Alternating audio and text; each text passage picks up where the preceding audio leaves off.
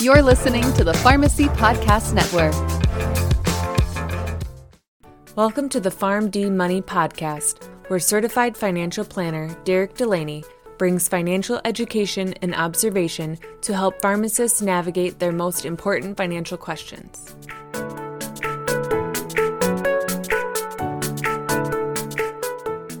Welcome in PharmD Nation to episode number 62 of the PharmD Money Podcast. I'm your host, Derek Delaney. Thank you all for joining me today. We are right now in the thick of it. Investment markets are showing a lot of signs of volatility, and frankly, it's gotten a lot of people worried. A lot of people are starting to ask the questions, what do I do with my 401k? How should I manage my IRA? I'm only a couple years away from retirement. What do I do? It's really been a wake-up call over the last 2 to 3 months for a lot of these people who have not put any sort of formal plans in place for events like this happening anytime soon. The people who are prepared, the people who have planned for this are not asking these type of questions. They probably feel pretty good at where they're at. But what if you're the type of person where you haven't planned for this? You kind of just been investing money, you've thought about a specific retirement date, or maybe you're in the mid-career of your life and you're reached your max earning potential, and now all of a sudden you see your net worth start to fall because of the poor investment returns we've gotten so far in 2022. Is there anything you should do to right the ship? Are there any actions that should be taken? And if there is, what can we do in 2022 and beyond if we experience some sort of prolonged bear market or, God forbid, a recession? So I think the first thing people need to look at when it comes to reacting in a recession or bear market is control your emotions. Yes, things don't look good right now, and things could definitely get worse down the road.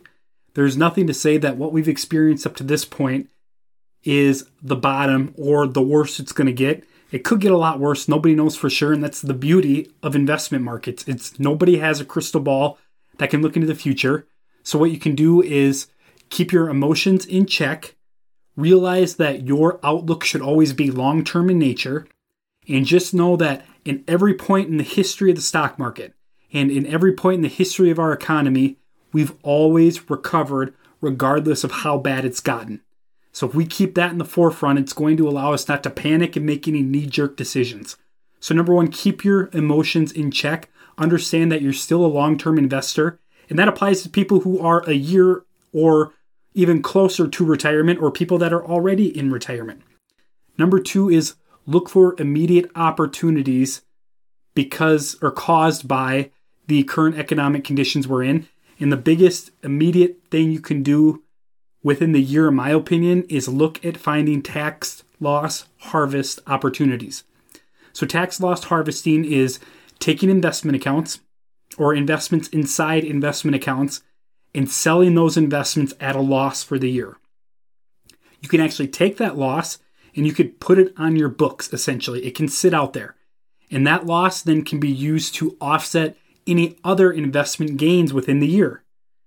Well, let's just say markets continue to crumble and there are no investment gains to be had that year. Well, that loss then can be applied to your ordinary income on your tax return at the end of the year to reduce up to $3,000 if you're married filing jointly of other ordinary income on your tax return. So if you're making $150,000 a year, I know it doesn't seem like a lot, but the marginal bracket you'd find yourself in would be 22%.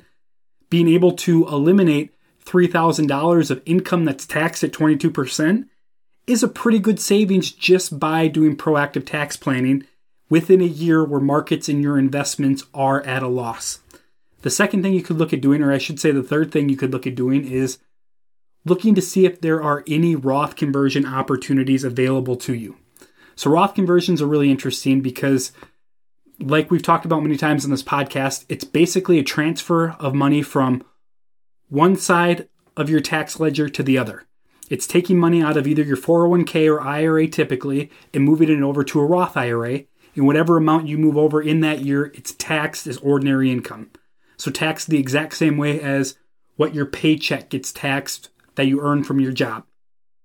But when markets are down, when your investments are down, that could provide for a greater opportunity to do a Roth conversion because it means you can convert more of your investment units over in the year when the value of those units are depressed. So just because markets are down doesn't mean you actually own less of the investment.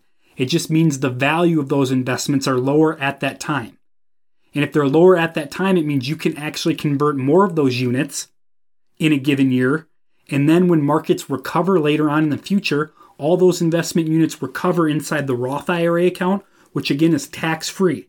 So you can actually diversify your tax liability better, more efficiently, and at a greater scale when investment markets are depreciated and when they're down in a given year, as long as your overall tax plan calls for doing something like that. So that could be option 3 you may want to look at. And option 4 is pretty simple, and this is something that a lot of people are already doing, hopefully, and that is to make sure that you continuously rebalance. So rebalancing your portfolio will take money from one side of your portfolio and making sure that it's redistributed to the other side. So your risk tolerance and your overall investment allocation continue to be in balance from what it was when you first started before markets started going down. And the cool thing about rebalancing is it's an easy and automatic way for you to redistribute the money you have in your investment accounts in a way that could potentially make you more money when investment markets recover, because theoretically you're supposed to be moving some of your investment dollars into other investments inside your portfolio that are down farther or more depressed than other investments, which I know sounds really, really dumb, but the more money you can push into investments that are lower just is more opportunity for those to grow in the future. And when you have more money in those lower investments after they grow in the future, it's more dollars in the end in your pocket. So when you get to the point of putting your hands on your forehead and you shake your head because you just read a really depressing article about how bad the economy is going to get, and then you flip on the TV and you have some talking head talking about how this is the big one, this is going to be the mega recession that is going to wipe out half of the investors, just know chances are it's never going to be as bad as most people say. And even during poor economic times and poor investment times, there's still opportunity to make smart and strategic moves financially that are more available to you when investment markets and the economy are down. So there's always a move to make. There's always a way to get better financially, regardless of what economic conditions we find ourselves in.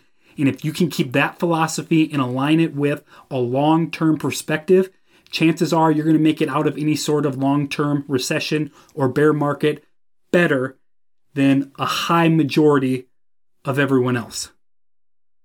If you have any questions or concerns, feel free to email podcast@farmdfp.com, and we'd be happy to discuss that on an upcoming podcast episode. You can always book your free consultation with me at www.farmdfp.com if you'd like to talk more about your specific financial challenges one-on-one. Until next time, PharmD Nation, be well. The PharmD Money Podcast is not intended to be tax, legal, or investment advice. All opinions expressed on the show are for informational purposes only and should not be relied upon for tax, legal, or investment advice.